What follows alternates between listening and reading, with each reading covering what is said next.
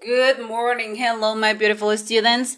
We are going to talk about an action that has taken place once or many times before now. And it is a time to tell you some things about my life.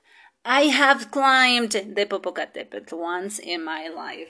And yes, that is the huge volcano that we have between Mexico and Puebla. Also, I have eaten grasshopper. Do you know what grasshoppers are? I hope you do.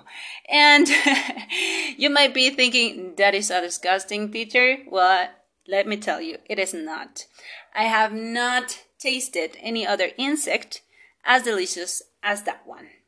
In fact, I have not done many weird things that I would have liked to do. But anyways, I would like you to tell me, have you eaten anything disgusting? Have you done anything weird? Have you gone somewhere exciting?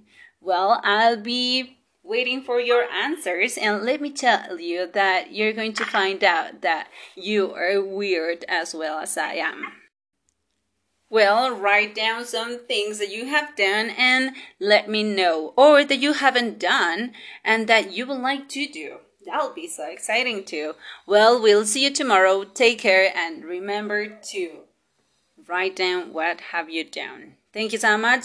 We'll see you later. Take care, beautiful students. Bye bye.